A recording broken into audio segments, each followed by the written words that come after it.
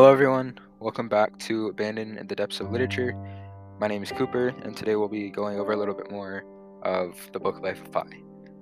So, in this part of the story, Pi gets a little bit more into deeper conflicts. In the previous episode, we talked about how Pi got into an argument over religion because he was drawn between three religions.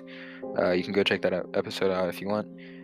But for this episode, Pi essentially talks about how life was like before they moved from India to Canada.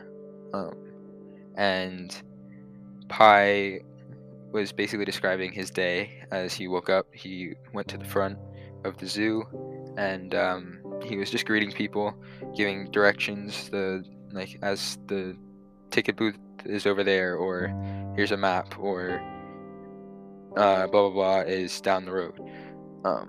And his day kind of just went along like that. And basically, his father told him that they were selling the zoo and they were going to move to Canada.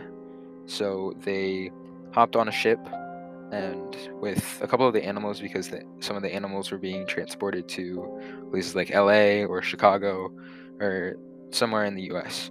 So they brought animals with them, and um, he was describing how he was having a ton of fun, even though it wasn't like a luxury ship. He was still having a lot of fun, and yeah, he was just having a good time.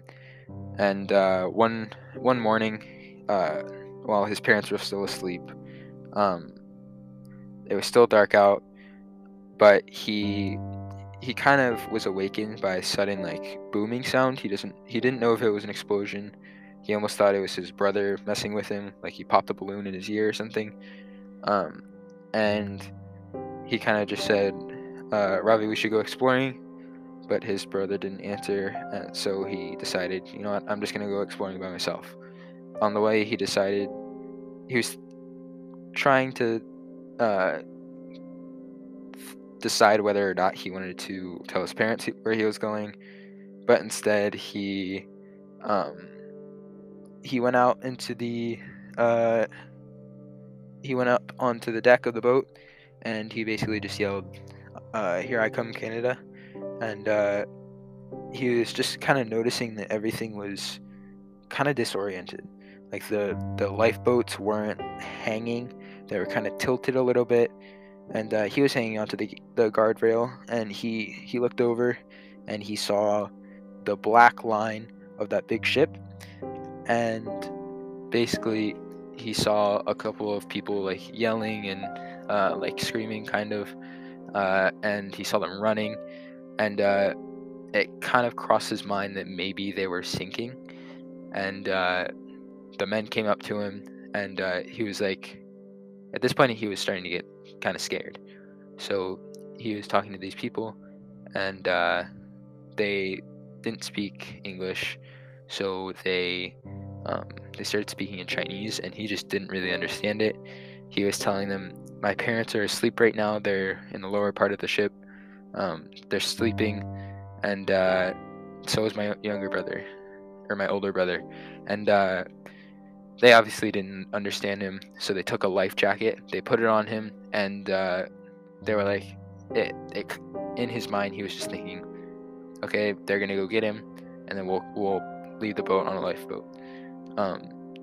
But that's when they picked him up and threw him overboard, and he got into the water, and he noticed that there was a tiger in the water, who he called Richard Parker, and there was a lifeboat a little ways away, so he swam to that, and Basine, being someone that really likes water and swimming, uh, described the water as dark and gloomy and kind of terrifying.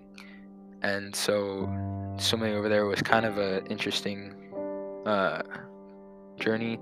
But when he got there, he um, he was kind of scared because uh, he was thinking that because he previously heard the zebra and a hyena in the lifeboat. So when he got up there, he knew that that zebra was going to be dead.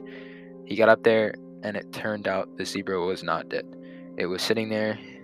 It was laying down, the hyena was going crazy, and the lion was not there, or not the lion, the tiger. The tiger was not there, the Bengal tiger, and he basically uh, got the tiger into the ship, and or the lifeboat, and everything kind of chilled out, and they started to make their way towards land, wherever that may be, and that's where I stopped.